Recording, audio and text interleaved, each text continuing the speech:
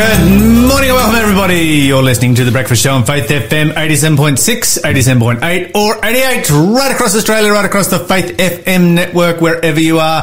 Positively Different Radio in the morning. You are with Lyle and Renee. Renee, how are you this morning? I'm very well, Lyle. It's been a while since you've been on here. Yes, it's been a hot minute. Like a month? Yeah, and I was with Minnie on this. Yeah, it was the all-girl show. It was a lot of fun. And you guys were having altogether too much fun. That is against the rules. You're not supposed to be doing that kind of radio when I'm not here.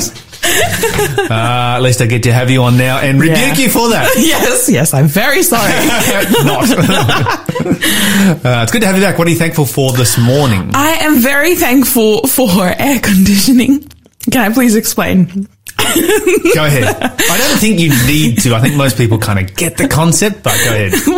Listen to my pain. I moved back into dorms and there is no air conditioning in each room or fans. And so the first night I forgot to bring my fan or, mini portable air conditioning. And I was just lying on my bed sweating. Like, this is not fun. See, this is the time when you move into the bathroom and lie on the cool tile floors. You see, just sleep in the bathroom there. That's actually a really good idea. Those cold tiles. Yeah, next time. Yeah. Well, now I got a fan. Except you have to have the light on and people walking in and out all the time. Yeah. And kind of looking at you weirdly.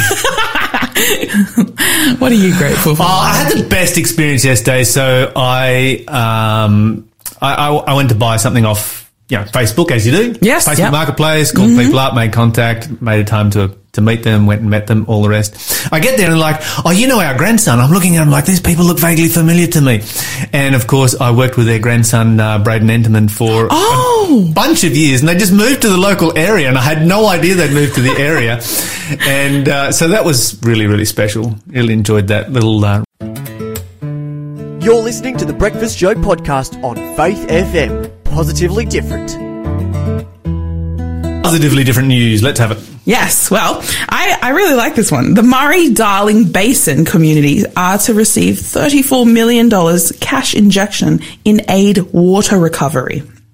So an additional $34 million will be put into this Basin Economic Development Program. The Federal Minister for Water, I didn't know we had one of those, but it makes sense. I guess you're in Australia, we need a minister for water. We do lack water. He said that the grants would provide opportunities to develop projects in communities impacted by water recovery under the Basin Plan. Nice. So he says that this is about driving those regional economies, strengthening those regional economies and proving more local jobs into the future, and most importantly, to add some more diversification for those regional centres. He says that the third round of grants will see eligible groups bid for between $50,000 to $1 million to fund projects. So the minister will be touring these towns until the end of this week, and the Environment Minister and local member Susan Lay welcomed the tour by her colleague and said that she would be joining him for the first 2 days. So there's a few of them going around. They said that this issue has plagued communities for both sides of the Murray River for so long. So it's really good that they're able to provide some solutions and provide funding for any projects that these people have in the community. So they sort of have the power to know, okay, this is what we need. This is what we want. This is where money would best go to use. And so, that's essentially what is happening. They are saying that they say essentially all we need is water to make sure our communities are sustainable in the future. These are the rural community inland from Australia, for those listening. They saying we want to find a workable solution to maintain as much of that precious resources as possible for irrigated agriculture, and from individual farmers through to environmentalists, right to people in community centres, including councils, and anyone looking for economic development. This grant is available for all. You just have to apply.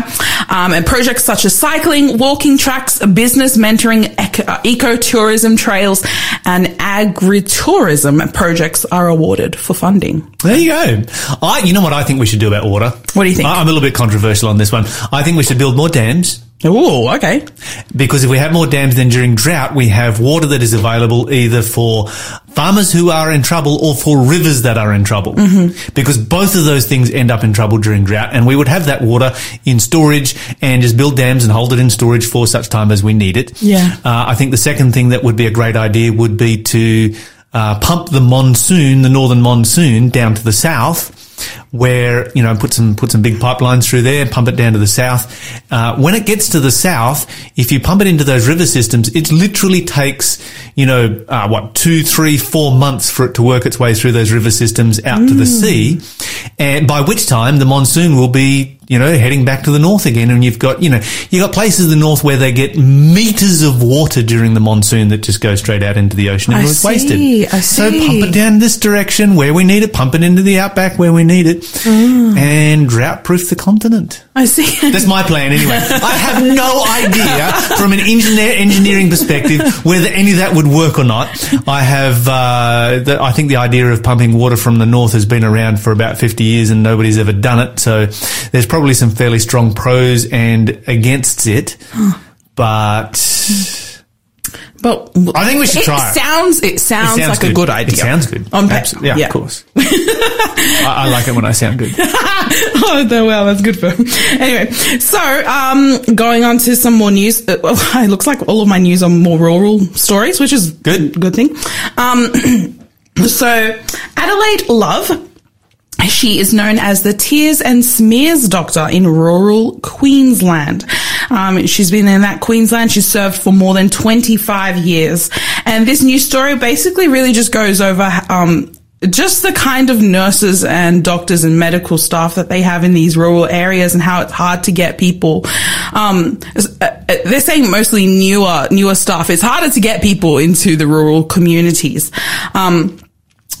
With rural and regional towns struggling to attract doctors, the Australian Medical Association, the AMA, said that her dedication, Adele Love, to rural medicine was shared by, her dedication is shared by a minority. The GP puts her endearing nickname, which is Tears and Smears Doctor, down to her passion for her extensive knowledge of women's health and mental health. So Dr. Love, she arrived in Theodore as a trainee at 1994. And get this, she met her husband at a social ballroom dancing, and there was no looking back. That was really sweet, I think.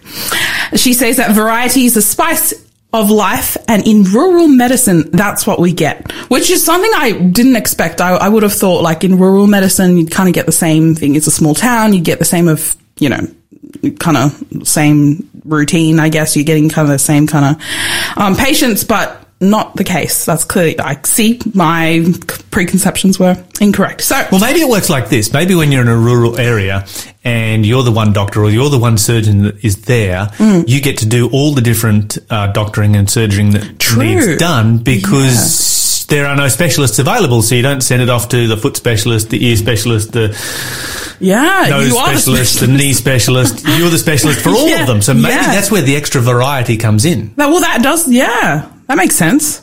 I can see that. Jack of all trades. And that would, I guess, that would really just, I guess, really grow your skills as a doctor. So Dr. Love, I like her name. It's really nice. Having grown up on a cattle property near Mundubbera, landing a job in the bush fulfilled her dreams. So she wanted to enjoy the rural life, which she's grown up and loved, but also provide people with a continuity of care, holistic care within the context of family and community in general, which I absolutely love. I love that she can focus also as a doctor in these small communities. She has more freedom to actually focus on the community health and not just like, she just gets one patient and just sort of, I don't know, I just like the holistic care that she's giving. So, she's just making a big difference. And I guess that's just a really an encouragement to, medical staff out there. Check out the rural. Absolutely, most certainly is. We're going to listen to some Kemi Ogendi with Here to Stay, and I think there's a lot of people out there in the rural areas that are there to stay. You're listening to the Breakfast Show podcast on Faith FM. Positively different. We're going to talk about just a really serious story this morning that I find most disturbing. And so Joe Biden in the United States has just recently appointed Dr. Rachel Levine as the Assistant Health Secretary for the United States. And of course, as a part of that appointment procedure, Senator Rand Paul was one of the senators who was asking her some questions. They'll get an opportunity to ask questions. And he asked a couple of, I think, very, very significant questions. Now, he prefaced these questions by pointing out that around the world, genital mutilation is universally condemned by the medical profession. The World Health Organization has, stated that genital mutilation is almost always carried out on minors and is therefore against the rights of children. I think this is a very good thing that he's pointing out here, and an important issue that he's raising. Genital mutilation is a horrific thing in our world. He went on to point out that when it comes to genital mutilation, that it is not typically performed by force, but rather by social convention, social norm, the social pressure to conform, to do what others do, and the need to be accepted socially, and the fear of being rejected by the community. Which is a very valid, that's why it is carried out in those countries where they do practice female genital mutilation, etc. And so basically what he was pointing out that it is, this is something that is socially driven, it is ideologically driven, it is not driven by science. He then went on to point out that with children who make a decision to transfer from or to transition from one sex to another. So when children, under the age of 18 make that decision, that 95% of the time they regret the decision and they reach a point where they were like, well, I wish I had stayed in my biological sex, but unfortunately now it's too late and the rest of my life has been ruined, because once you go down that path, you can't exactly go back again. And so you're dealing with a medical procedure that has a 95% failure rate and a 95% perceived, and causes 95% of the time causes damage, permanent damage. So that's a medical procedure.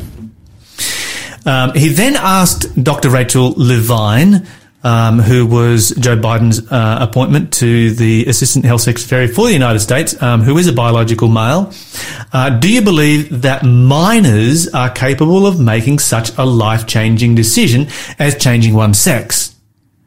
She refused to answer the question. Oh. That's a bit scary. Yeah. So he asked again, and he said, do you support the government intervening to override the parent's consent to give a child puberty blockers, cross-sex hormones, and amputation of breasts and genitalia?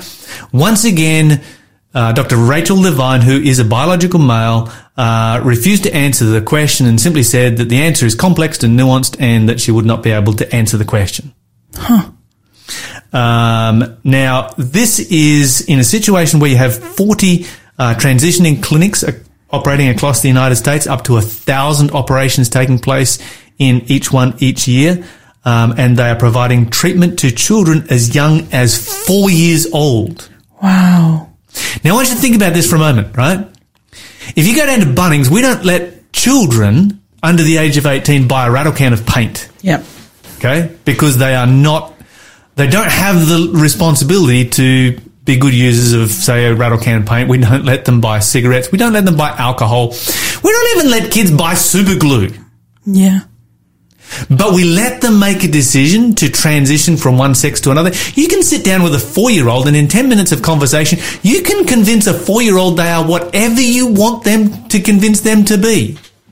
And they don't understand the concept of the consequences that will come from it. No, not at all. They don't have, they can't, what do you call it? They can't, I'm trying to say like they can't, understand. Yeah, the long-term consequences of exactly what's going to happen here. Yeah. And what Rand Paul was doing was he was, I think, drawing a very valid analogy between genital mutilation and between what we are doing to children as a society, because this is obviously something that has no scientific basis for it. It has nothing in medicine that is showing that this is successful. If you had a medical procedure that had a 95% failure rate in any other kind of situation, it would be universally condemned. And this is something that we are doing to children. And when we are doing this to children, I think this is just, there is nothing that makes my blood boil more than abuse that is directed towards children. If adults make bad decisions and adults, decide to do whatever adults decide to do, they're adults, we might disagree with it and all the rest. That's fine. But hey, at least they make that decision as an adult. But when we force this on children, because that's what is taking place here, children are unable to consent. This is why we have a thing called statutory rape. Statutory rape is, child abuse, because we say, well, a child is unable to consent. Therefore, if an adult has sex with a child, that is child abuse, and we send that person to jail. But if we take that child to hospital and have their genitalia cut off, amputated, because, well, they think that, they might be, something that they're not, then we call everybody heroes that's involved in that. If somebody has, a disease and a mental illness where they believe that that they shouldn't have a leg, for instance, we provide treatment for that person. We don't amputate their leg. But when they believe that they shouldn't have certain genitalia, rather than providing treatment, we provide surgery and we amputate the genitalia. This makes no sense at all. We are not providing the care that these children need. And the Bible talks about what happens to people who abuse children. And this is a level of child abuse that I find most disturbing. And also what I found really disturbing was how that after these questions, which I think are very valid questions, I simply Googled it this morning because it's been blowing up the internet, and the whole internet across the media universally, Rand Paul is being demonized for asking the questions. I literally just looked it up while you were talking because it's very interesting. The news article, the title is, Rand Paul equates gender reassignment surgery to gender mutilation. Like, he's the bad guy. I think he's made a very valid point, because gender mutilation, he says, is not typically performed by force, but by social convention, social norms, social pressure to conform, to do what others do, and the need to be accepted socially, and fear of being rejected by the community. Well, that's entirely right there. That is a summary of why gender reassignment takes place. What is the difference? Someone please explain to me what the difference is. And doctors will say, well, we do it because we're trying to make the life better for the person. That's exactly why people do gender mutilation. Because they're trying to make the life better for the person. And ideologically, that's what they believe will make it better for the person. We live in an incredibly messed up world. Let's pray that Jesus comes back soon. You're listening to the Breakfast Show podcast on Faith FM. Positively different. Well, joining us on the phone this morning is Chris Peterson. Chris, welcome to the show. Hi, Lyle. Thanks for letting me be here. It's great. It's fantastic you having the show. Now, we've been interviewing recently a few of the new pastors around the place, and you're one of the new pastors. So you have, I guess, just started. Is that right? Yes. So I just graduated from Avondale University College last year. So this is my first placement. In full-time pastoral ministry looking after churches. So at the moment, I've gone on a bit of an adventure inland, and I'm pastoring Coonabarabran and Coonamble churches. And, just so far it's been an incredible experience. All the church members have been so welcoming and inviting to my wife and I, and I'm just absolutely loving it so far. That's amazing, Chris. Often we get to interview pastors here on Faith FM, and typically we'll have people come on who have, 25, 30, maybe 50 years of ministry experience. How long is your ministry experience so far? Oh, well, in terms of just this full-term pastoral experience, I think it's been 5 weeks now. So okay, so this is very cool. I've got years ahead. We get to interview somebody with, and this is really what I wanted to do this morning, was to find out what it's like to be doing ministry when you are just, I want to hear a bit of your journey of faith and so forth, and how you ended up in ministry. But maybe before we begin that, what have you learned? What have you learned in the first 5 weeks of ministry? Is there one thing that is sort of standing out so far? I think one of the really surprising things, Lyle, that I've figured out is that within the church, there's just such support for young people. And I think a lot of that might have to do with how throughout church history, young people have really often been at the forefront of evangelism and reaching out to people, with the gospel, the good news of Jesus. Because, here comes a 22-year-old fresh out of college, he hasn't got any real full-time experience yet. And yet both my churches here in Coonamble and Coonabarabran haven't bat an eyelid, as to the fact that the new pastor is someone very quite young and, to be honest, quite inexperienced. But instead they've just given me their full support, and they're really happy to have me, which is just really a humbling experience. When I've interacted with members of the community, often people are very surprised that someone so young is the pastor. But for people in the church, it doesn't really bother them, because they can see that God uses people of all different ages. God uses the ministers who do have 50 years of experience, and praise God for, the incredible ministry that they've done throughout their whole lives and the wisdom that they have. But yeah, in the church, there's just this incredible support as well for someone who's just starting their ministry. So I've just been really impressed by that and really humbled by just how trusting our churches are and how willing they are to support our young people entering ministry like this. That's fantastic. That's just a huge blessing. And I guess another question that comes to my mind is, when you first heard that you had a call to Coonabarabran, Coonamble, these are smaller kind of Western New South Wales communities, and I would imagine there's not as much of an opportunity out there to build a large, social network amongst other people of the same age. How did you and your wife feel about that when you heard you were heading to the West? Well, what really does help is when both you and your wife are extreme introverts. So we're pretty content with our own company. But also before we found out specifically it was going to be Coonabarabran and Coonamble, we had it kind of lightly hinted to us that it would be somewhere more rural, more out west. So we immediately started looking at what churches are out west and which churches, are really specifically engaged in their local communities.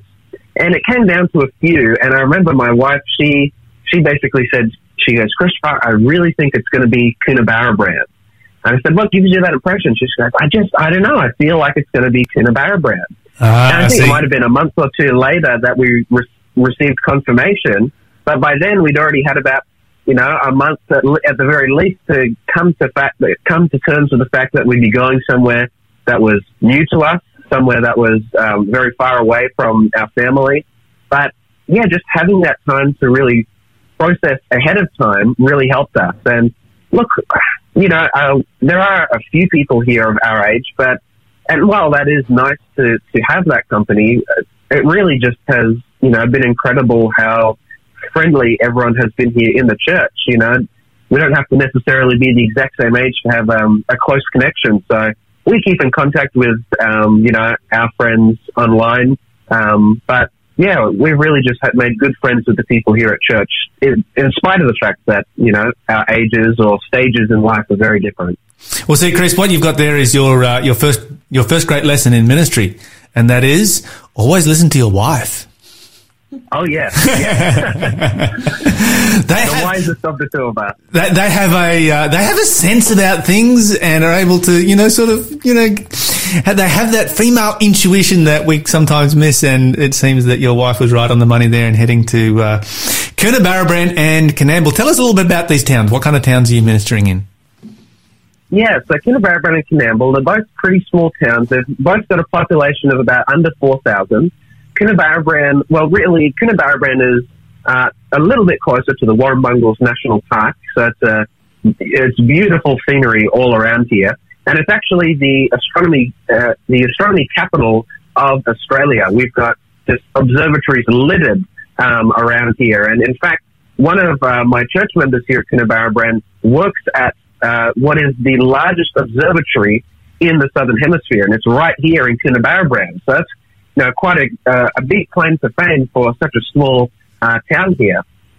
And Coonamble's probably just about 40 minutes away from the Warrumbungles as well. It's not quite as close so as to get the scenery from around there. But again, just another small, rural, beautiful town. And I find that with both of these towns, it's been so easy to get to know people. Everyone has just such community spirit and pride.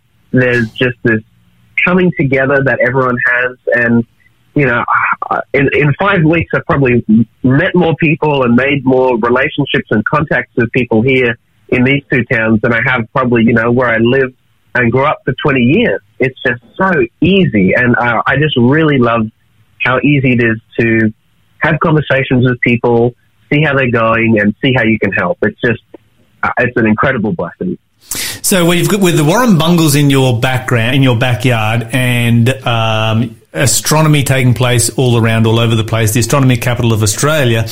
Do you have plans of taking up, say, astronomy and hiking as your hobbies while you were there? Oh, the first maybe, astronomy maybe, hiking. I think I did enough hiking in my Pathfinder days when we did our expedition camp, so I'm a little, I think I've got my yards in for hiking, but astronomy maybe, I might do. Nice. So we will look forward to coming out to Coonabarabran sometime, stopping into the Adventist Church there, and maybe having a stare up at the night sky through a telescope or something or other. Maybe, you never know. Oh, you don't even need a telescope. I just walk out of my car at night time. I look up as I walk into my house, and it's all there. Absolutely beautiful. Yeah, and I think that's one of the amazing things about heading out west, particularly when you've lived on the coast, particularly if you've lived in somewhere like Sydney or Newcastle, one of the larger cities. But you've also been dealing with the haze and the humidity, and that we get here on the coast that really does dim the night sky a little bit. You head out west, you get that clear, dry air, and you stare up into the sky, and the suns and the stars are just absolutely blazing out of the night sky. It is truly spectacular. Chris, tell us a little bit about your journey, your personal journey of faith. How does a 22-year-old end up doing ministry? Yeah, well, look, I think when I look back at my life, I can see that God had been preparing me for this type of ministry my whole life. But in particular, I look at two very formational events in my life that cemented for me this calling, this absolute calling that I had to commit my life to God in this type of ministry. And one experience was very positive and the other was very negative. The first experience, I was in a class discussion in high school, and after the class discussion, one of my peers, he came up to me and he said, "Christopher, every single person in this discussion answered the exact same way except for you." He said, "Why was your answer different?" So I said to him, "Look, well, the Bible has some things to say about that." And he immediately slapped his forehead and he goes, "Christopher, you're a smart guy. Don't tell me that you're a Christian." Because to him, he couldn't believe that someone could be intelligent or, at least, have their wits about them and believe in God. He had, his upbringing was very antagonistic towards Christianity. And so he immediately began to just give me all of these questions about God and faith and the Bible, and I did my best to answer them. And by the end of the day, we found out that we actually caught the same bus back home together. We just had never realized before. And so for the next 3 or 4 years, he'd get on the bus and he'd rail me with more questions, and I'd do my best to answer them. And then we'd go to school and he'd continue. And then we get off the bus, we get back on the bus to get back home, and he'd give me more questions. And we just did that for about 3 or 4 years, this process of him learning what the Bible had to say about God, learning about who God was and, what the gospel was.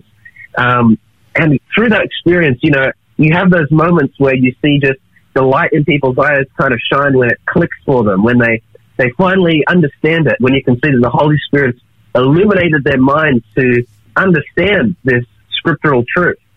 And those moments are just invaluable. You can't put a price on how precious those moments are. And doing that for such a long time, I just thought, this is what I want to dedicate my whole life to. I cannot think of anything else I want to do more than this. I have other things that I enjoy doing. I like music. I really enjoy writing. I enjoy doing like digital media. And I pondered, whether I'd want to do any of those full time. But when I reflected on it, I just couldn't see any of those, for me personally, being ultimately satisfying. God definitely calls people into full time for writing for Him, playing music and worship for Him, creating media for Him. That's, a beautiful thing that God calls people to. And I just looked at me and I thought, is that where God's calling me? And when I reflected, I thought, as much as I enjoy those things, this is what God wants me to do, full-time pastoral ministry. Yeah, that's fantastic. What an awesome training experience.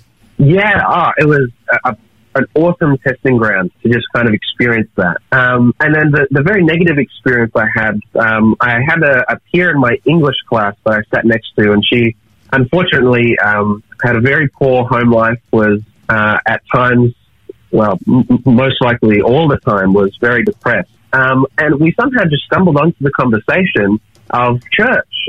And she said to me, you know what, Christopher, I really miss where my family and I, we used to go to an old Baptist church and we loved singing hymns together. And I said, well, look, if you come to my church, we love singing praises to God and worship songs. I said, I'm preaching in about a month. If you tell me which songs you want to hear, I'll write them down, I'll give them to the music coordinator, and we'll sing all of the songs that you want to hear. And so the week of the sermon came up, and she wrote down all the songs for me, and I said, all right, well, I see you on Saturday. She goes, yeah, I'll see you then. And that was it. I was expecting to see her that Saturday. Well, the day rolls up, and I get up to preach, and I'm looking all across into the congregation to see if I can see her, but she's not there.